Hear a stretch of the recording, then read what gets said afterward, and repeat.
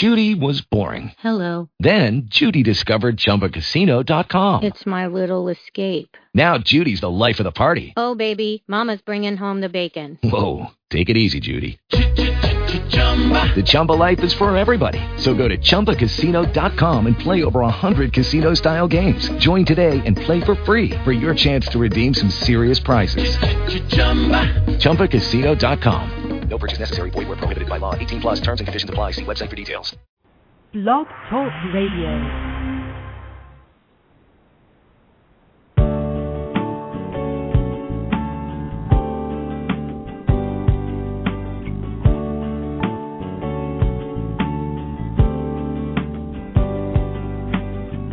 From Lives in the Balance, the nonprofit organization committed to advocating on behalf of behaviorally challenging kids and their caregivers, this is Dr. Ross Green. Welcome to Collaborative Problem Solving at School.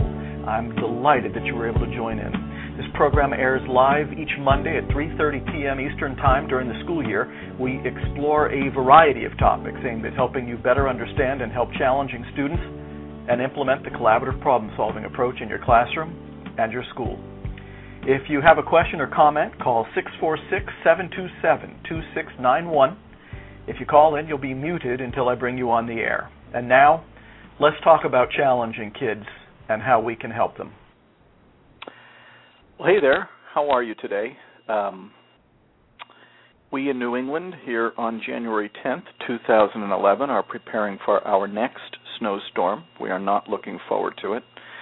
But there was just a survey on the website of the Boston Globe asking if two options for responses. Are you sick of the snow and do you want to move to Florida? Or are you a hardy New Englander and snow doesn't faze you a bit? And true confessions, I was raised in South Florida, so I don't even know if I count as a hardy New Englander, but I guess I do now, because I chose that I'm a hardy New Englander and snow doesn't faze me a bit.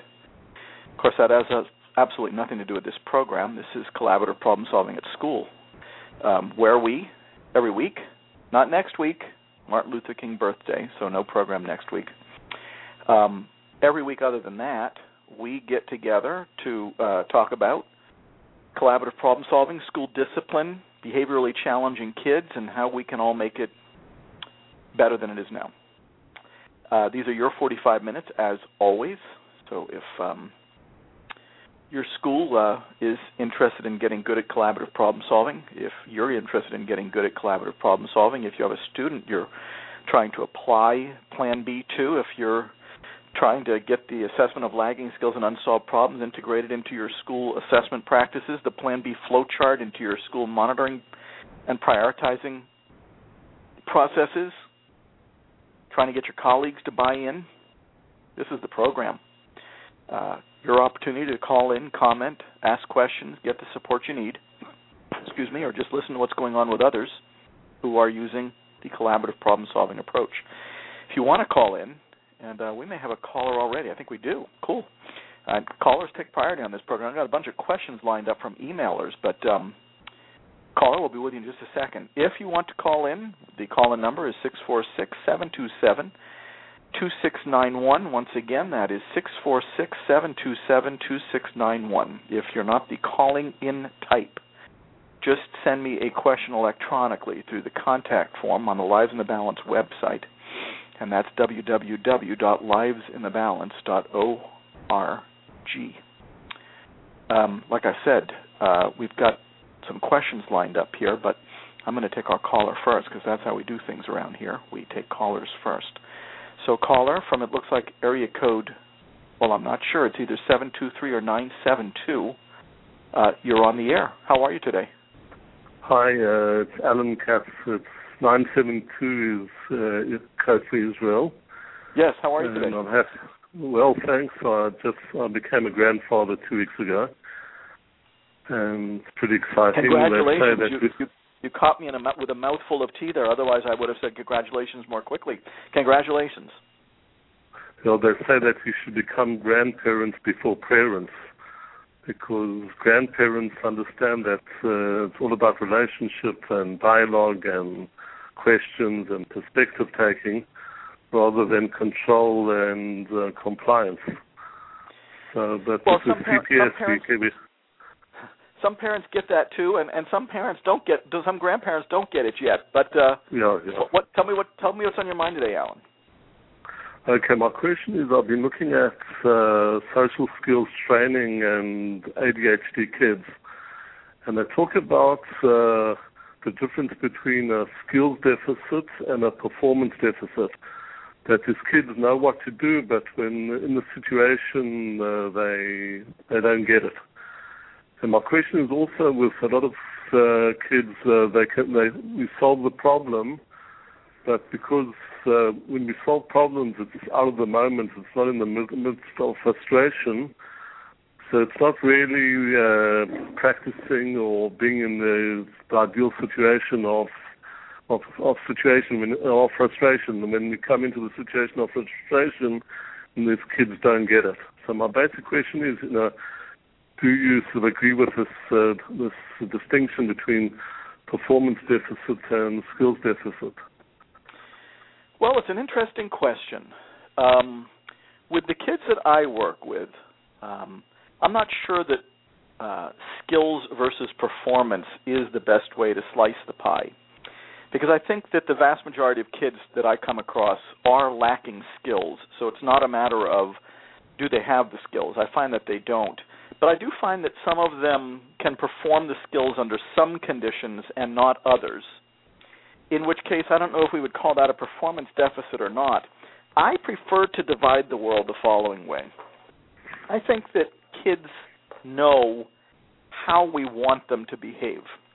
Even the behaviorally challenging kids that I've worked with know how we want them to behave. And I would call that knowledge of what we adults are looking for, knowledge of the norms, knowledge of what's appropriate. The problem is, in behaviorally challenging kids, they are lacking the skills, especially under certain conditions, to enact what they know. It's not necessarily that they know how, it's that they know what it is that we're looking for. But I find that, because the premise of collaborative problem solving, the underlying philosophy is kids do well if they can, I think that kids want to do well and do want to do what we adults believe is adaptive. They may have a difference of opinion, but generally speaking, they have a pretty good sense of what we're looking for. So in the knowledge of what we're looking for department, they are not lacking. In the do they have the skills to do what it is that they know we'd like them to do, I find that they are lacking those skills. The problem is life gets a little bit more, so do I think that behaviorally challenging kids have a deficit in skill? Absolutely. So in that respect, the performance versus skill deficit I don't think really holds up. But the interesting thing about behaviorally challenging kids is that under some conditions, it actually kind of looks like they do have the skills, and under some conditions, it actually looks like they kind of don't. So is that a performance deficit? Even then, I probably wouldn't call it a performance deficit. I would say that there is something, perhaps even something very subtle, about the demands that are being placed upon them. Even though they seem very similar from situation to situation, they aren't. There are subtle differences between what's being expected of them under one condition and what's being expected under another that set the stage for them to be able to handle it under one circumstance and not handle it under another. That answer your question? Yeah. So when we talk about impulsiveness or hyperactiveness, is that a performance or is it like a skill? So being able to... I'm just saying they say that social skills training doesn't help for ADHD kids because they have performance deficits as opposed to skill deficits. Yeah, I know, and I think that's an old dichotomy that I think, I think that kids who are impulsive, the mere definition of impulsive is that the kid failed to consider the consequences of his actions before he acts. But that suggests that he understands the consequences of his actions before he acts. Otherwise, we wouldn't be calling it impulsiveness. So if he understands the consequences of his actions before he acts, and if he understands how we would prefer he behave, then once again, going back to my dichotomy, I think he has the knowledge that we're looking for. I think he's lacking the skills to perform what he knows. So, as you can tell, I kind of clump skills and performance deficit together. The main dichotomy for me is, does the kid know what we're looking for? Yes or no? The answer is almost always yes. Does the kid have the skills to perform what we're looking for when he needs to? The answer is either yes or no. In the case of behaviorally challenging kids, the answer is, under many conditions, no. When it comes to impulsiveness, I don't think in their moments, I don't think they're aware of the consequences. Well, but that's the very definition of poor impulse control. If a kid calls out in class impulsively, but we talk to him afterwards or beforehand and we say to him, should you call out in class without raising your hand? The answer will be no. So what that proves to us is that he knows he's not supposed to call out in class. If he should have happened to call out impulsively, thereby demonstrating to us that he is lacking the skill of impulse control, then he's simultaneously demonstrating to us that he is lacking the skills to perform what he knows. Does he know? He knows. But I seem to think that he can't. He doesn't at that moment. He doesn't access the knowledge that he shouldn't be calling off. Well, that's exactly right. And the ability to access that knowledge, the ability to control one's impulses so that one can access that knowledge, I would call that a skill. Yeah. I've been looking at the social skills training, and the thing that is pretty apparent is that most of the training is done top-down in classrooms and not in a collaborative way.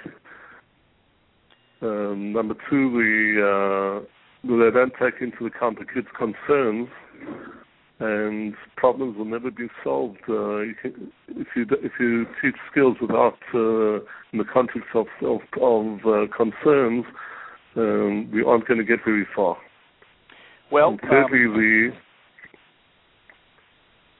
you're certainly talking my language now, but I agree with you. The way a lot of skills training is done isn't highly individualized to the specific needs of an individual child, isn't done in a way that takes the child's concerns into account, isn't collaborative. I agree with you totally.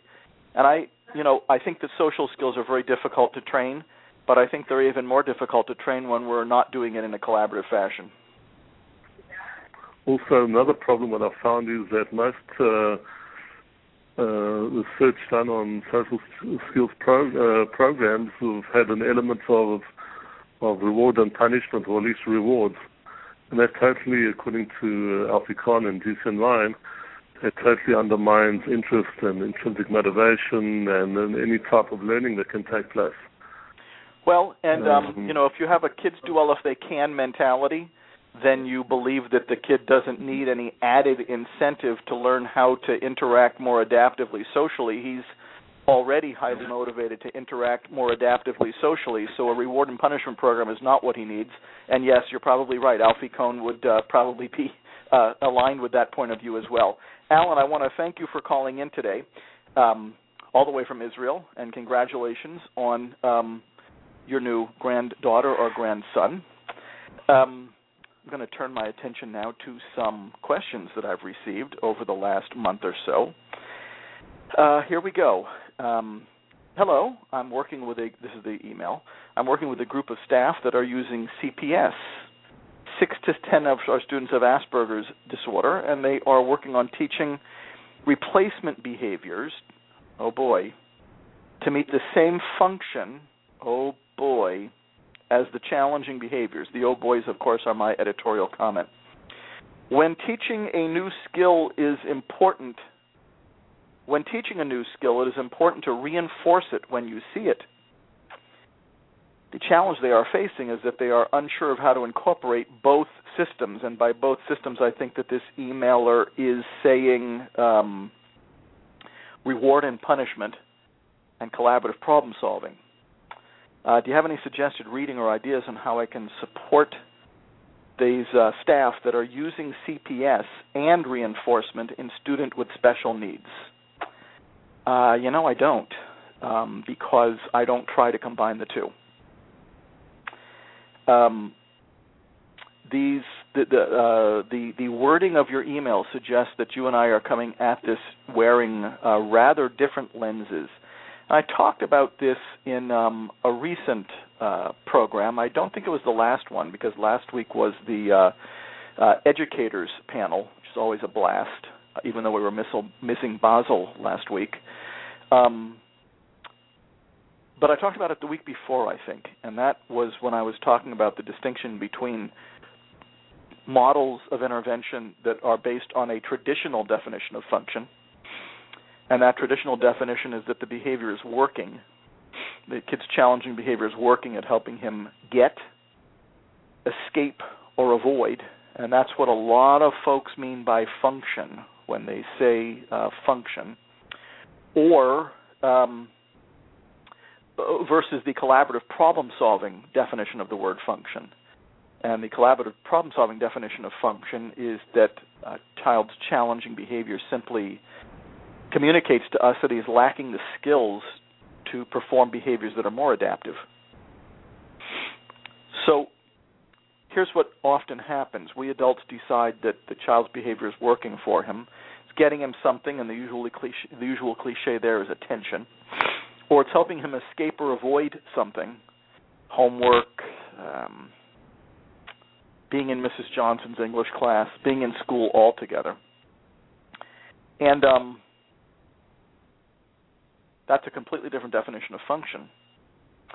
When you have the traditional definition of function, the goal of intervention is to prove to the kid that his challenging behavior is not going to work, and that message, of course, is usually delivered in the form of punishment, and to train the kid to exhibit or evidence replacement behaviors that we adults believe will work better.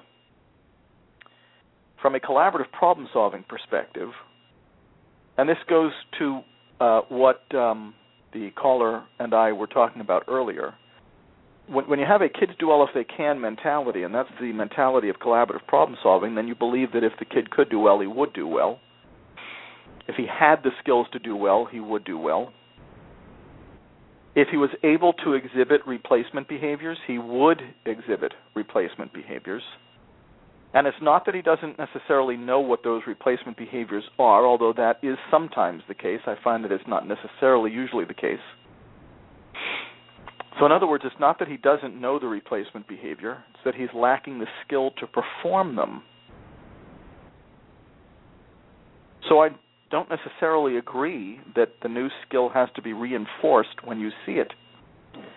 I think that when you're collaborating with kids on solving problems,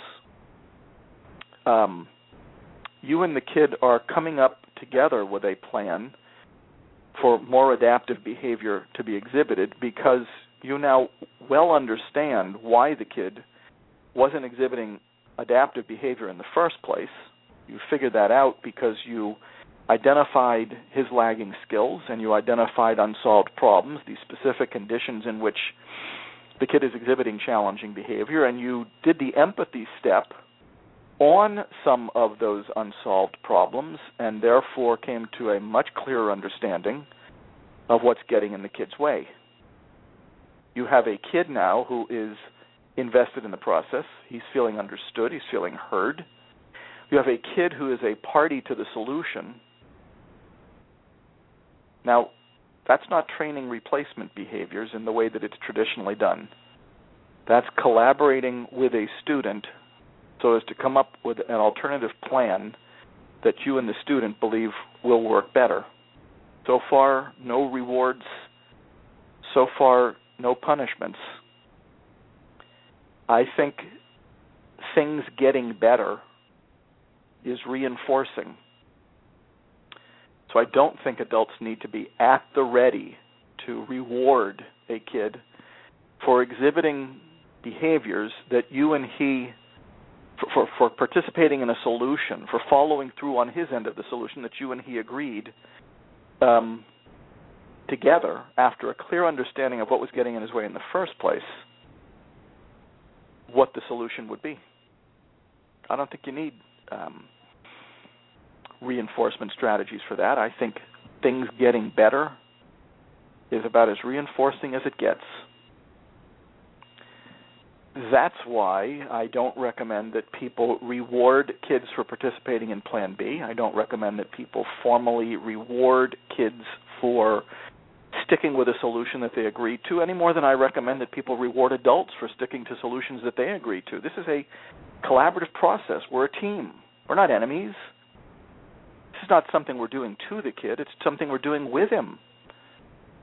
Yeah, I guess if it was something we were doing to him, we'd want to reinforce him for exhibiting behaviors that he wasn't a party to even thinking about in the first place and wasn't a party to agreeing to, because the whole setup's wrong. The whole setup is us deciding what's the matter, us deciding what he should do instead, and us deciding that we're going to reward him when he does what we want him to in the first place. We've decided what's adaptive, we adults, without any understanding whatsoever of what was getting in the kid's way in the first place. That's not collaborative problem solving. So I'm not being harsh on the person who sent the email. I'm extremely grateful that you sent the email. It permitted me to make some of my favorite points, but I must say I don't know that I'm going to be able to help with the question because I don't have any reading or ideas on how to combine collaborative problem solving and reinforcement programs. When you're doing collaborative problem solving, I'm not exactly sure what it is that you'd be rewarding the kid for doing. Thanks for your question, though. There's another one, and this is the one that I thought we would spend a little bit of time on here today. Two of them. I'm going to answer two emails with the same answer. How about that? Here's email number one. We are looking for strategies to implement Plan B with preschool students who are nonverbal and or have very limited communication skills. For example, if a student has issues with control of a situation, how do we implement Plan B when he is most often trying to control what's going on? Also, when students are nonverbal, the function of the behavior is teacher perceived. Therefore, how do we achieve a collaborative effort if the student is unable to give us input? Great questions. Although I would say that I'm unlikely to describe that a student is trying to control what's going on, because I think that we're all trying to control what's going on. Here's another one. I've been reading about collaborative problem solving and work with many kids who lack skills in the areas you outline. I'm trying to understand how to use Plan B with kids who do not have advanced verbal skills. Do you have any examples of how CPS works in the classroom with 3- and 4-year-olds? Yeah, man, but here's the interesting thing. This is, as I always say, this is not a matter of chronological age. It's a matter of communication and language processing skills. So there are some 3- and 4-year-olds that I've done Plan B with who came along much more rapidly and much more readily than some 17- and 18-year-olds that I've worked with, than some 37- and 38-year-olds that I've worked with. This is not an issue of chronological age. It's an issue of communication and language processing skills. So here's the deal. You know, in most renditions of Plan B that I put out there, whether it's in video or in books, those examples of Plan B do involve a meaningful level of linguistic give and take.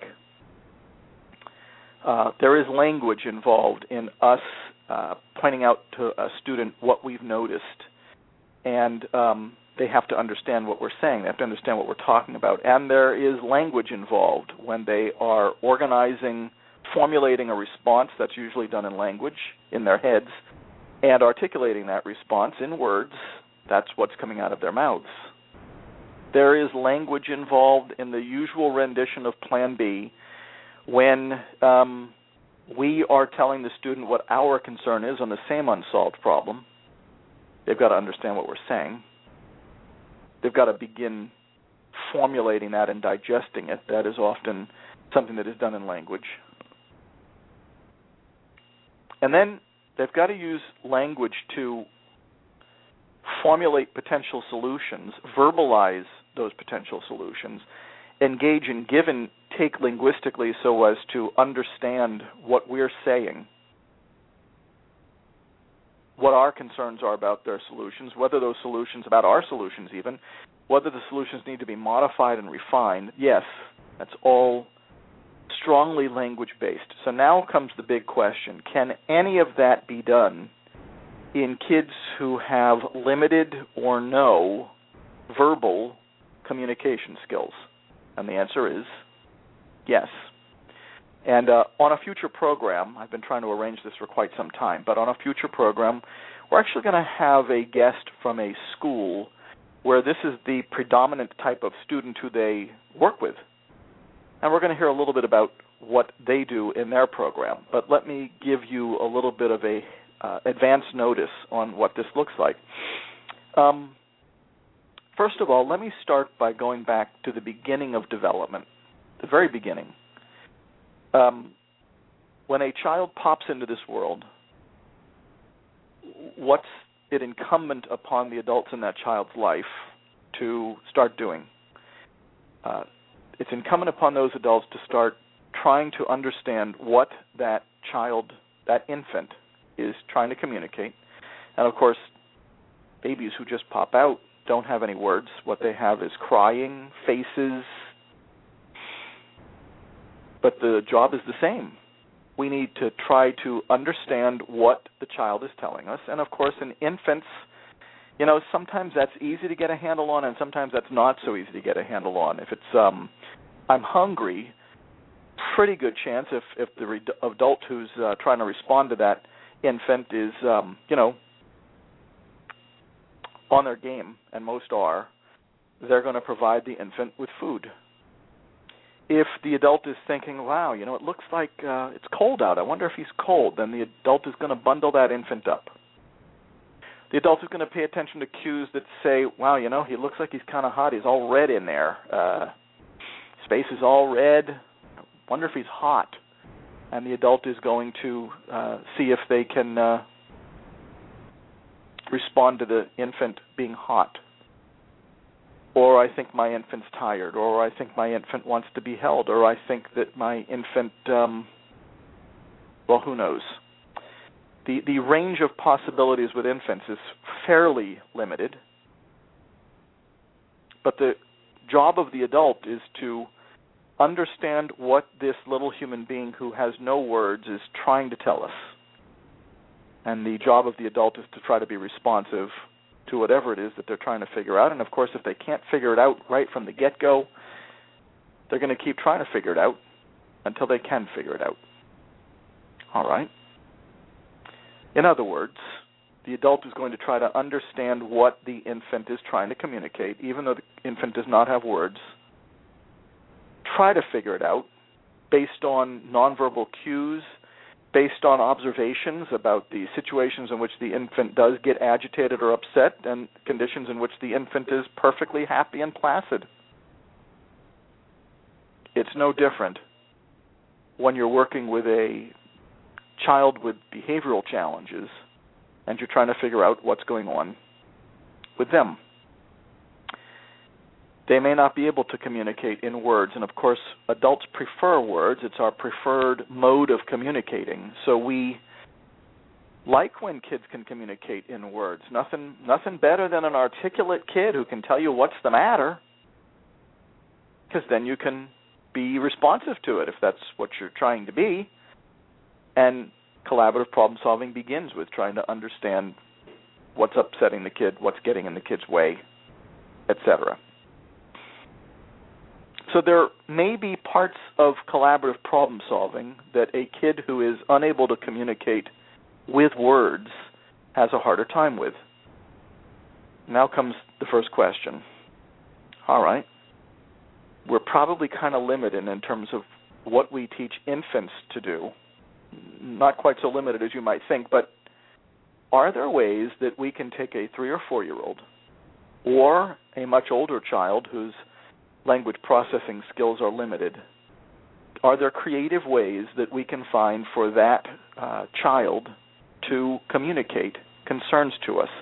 And can we, even if it's not going to be with words, and can we find ways that help that child get better at it over time so that this whole enterprise of communicating concerns and identifying unsolved problems doesn't stay this hard forever. That's the challenge. And how might we do that?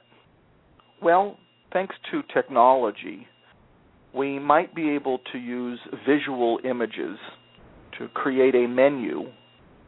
And sometimes I use Google Images to download potential pictures of things that could be the matter. And yes, in this instance, it may not be that the kid is able to communicate in words what specifically is the matter about what's the matter, but there are a variety of fairly basic concerns that the child would be able to communicate to us by pointing at pictures that we have created for them in a menu format. Often I use Google Images to come up with images that will depict in pictures the unsolved problems that we have noticed through keen observation, perhaps by keeping track for a week, perhaps by keeping a log of when the kid is getting upset and what the kid seems to be getting upset about. And so often my first challenge, and it doesn't have to be in pictures, but that's my preferred mechanism, is to use our excellent observational skills to create a menu of visual images so that the child need only point at the visual image of what's the matter at a particular moment. I was talking with a mom recently, and she was saying to me, I would like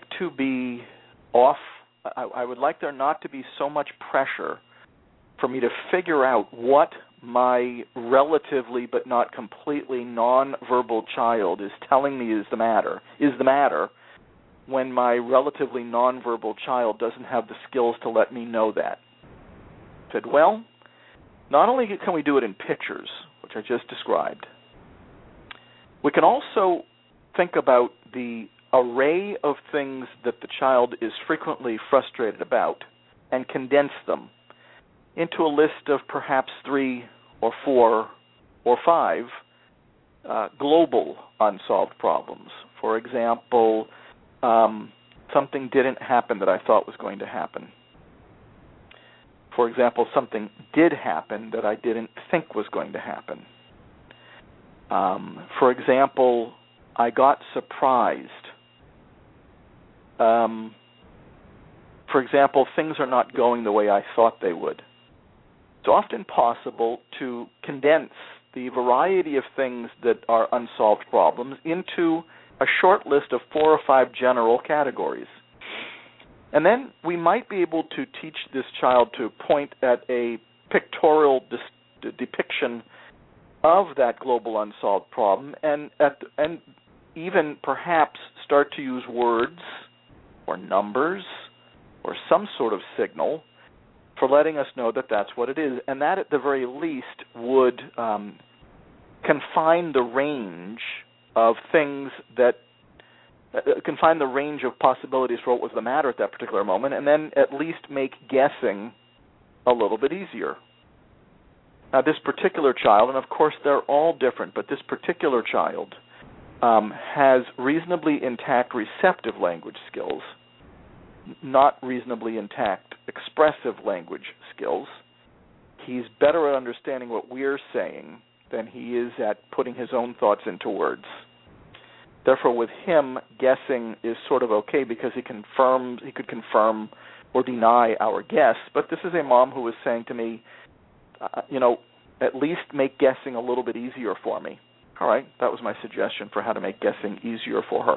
But the bottom line here is creativity, our creativity, is really the only constraining factor, because all we're looking to do here as a substitute for the verbal give and take of the empathy step is find some way to organize, identify, and find some way for a child to communicate what's the matter right now. Another place that pictures can sometimes come in is in the invitation, where we can also use pictures to depict a variety of different solutions. But the preference is to organize those solutions by the unsolved problems that they are intended to address.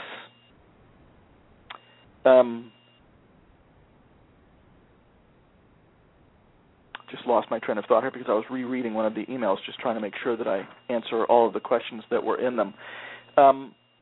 We want to make a connection for the student between the solutions and the unsolved problems from which those solutions flow.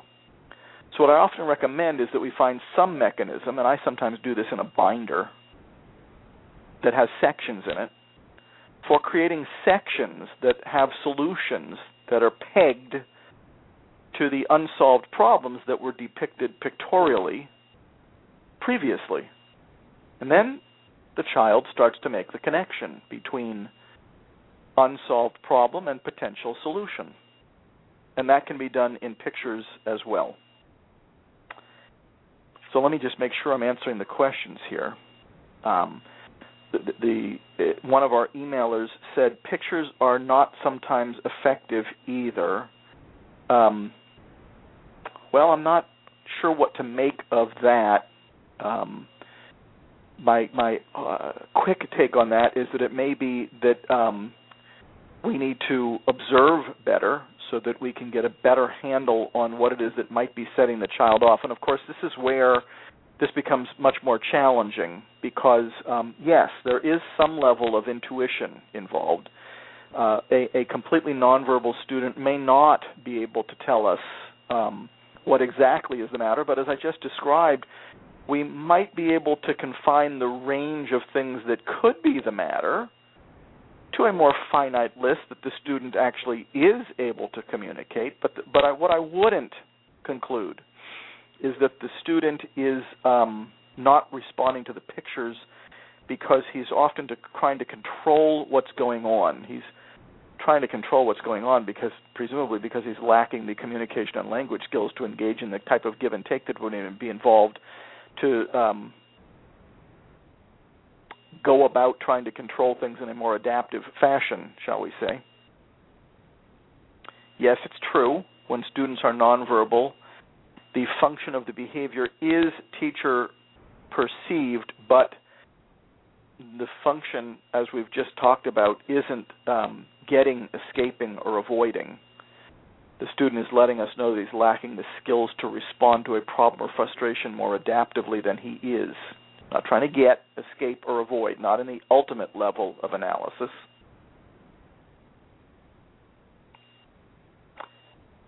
And I think that if we use the ways that I've just described, we can often set the stage for the student to give us more input than we may believe the student is able to provide. Bottom line is, he may be completely bereft of words, but grunting is communicating. Growling is communicating. Once again, it's not our preference because we adults prefer words, but if we have excellent observational skills and we are working with the student to try to figure out what general parameters of concerns the student might have on a particular unsolved problem, I think we're going to figure it out. And the student is going to let us know when we didn't. Of course, all of this is much better done proactively. That's why we want to make a log. That's why we want to come up with a list of unsolved problems based on our observations. We want to do all of this proactively. It's not ideally done emergently. Let's face it. Let me make sure I'm answering all of the other questions.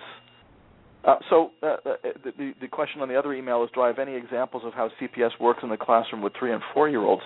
I think that it's much more basic. I think that you are teaching the entire class of 3- and 4-year-olds about what a concern is and giving examples, about what an unsolved problem is and giving examples, about how adults have concerns and giving examples. What might adult concerns be? Very basically, the same as adult concerns would be with a 17-year-old. How an unsolved problem is affecting an individual kid, how an unsolved problem is affecting others. Most 3- and 4-year-olds can get that. And most 3- and 4-year-olds, if you provide them with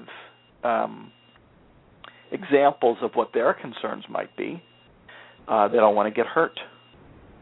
They want to feel safe. They want things to be fair. We can provide the entire class with examples of what adult and child concerns might be, and then we can give them lots of examples before we start doing Plan B of what some solutions might look like that take both concerns into account. And at a conceptual level, many 3-year-olds can comprehend all of that. And then strategically, we're simply deciding on a particular unsolved problem. Is this an unsolved problem that affects the entire group, and therefore do we want to have a group Plan B discussion? And if you're doing that, then of course some group discussion skills would need to be trained, taking turns, listening. Or do we want to do Plan B on a particular unsolved problem with an individual child, because it's not something we think is important or appropriate to be discussing within the entire group? We think that this is an individual one. Every 3 or 4-year-old that I've come across, some of them with intact language processing skills and some of them not. They all appreciate it when adults are trying to understand what their concerns are, even when it's frustrating. They appreciate that an adult is trying to understand what their concerns are. Even when, on a particular unsolved problem, it can sometimes take a really long time and they're going to get really frustrated because we can't quite understand what they're trying to tell us. They do appreciate that we're trying to figure out what their concerns are. I've found that in every 3 and 4-year-old that I've worked with. I've found that in every infant that I've come across. And I find that in my 99-year-old grandmother, who will be celebrating her 99th birthday this weekend.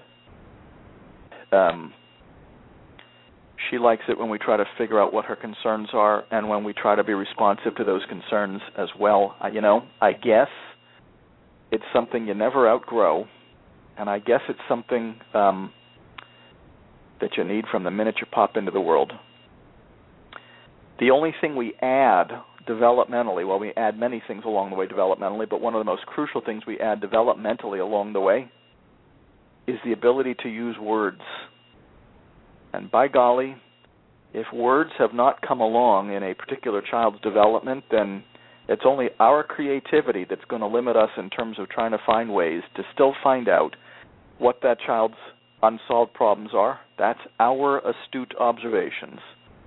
What that child's concerns are, we can make that easier for the child by categorizing concerns, by depicting them in pictures,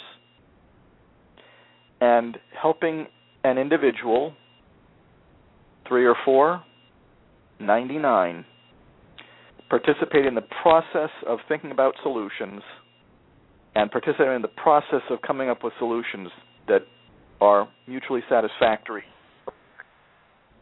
Yes, it's hard and it takes longer with a child who is lacking language processing and communication skills, but one of these days when I'm able to arrange to have one of these people on the program, we'll talk with somebody in a school that does this routinely, and you can hear it from somebody who does it even more routinely than I do. On that note, I think we're going to call it a day for today's Collaborative Problem Solving at School. I want to thank you for joining in today. I'm on the verge of announcing something very exciting. I'm not talking about the educators panel. That's exciting as it is, but something very exciting that we're going to be doing for the next 5 months on this program. Once it's finalized, I can't wait to tell you about it. In the meantime, thanks for joining in today. I hope you have found the program to be useful. Email me with any questions you want me to answer. Good luck with collaborative problem solving this week. Take care.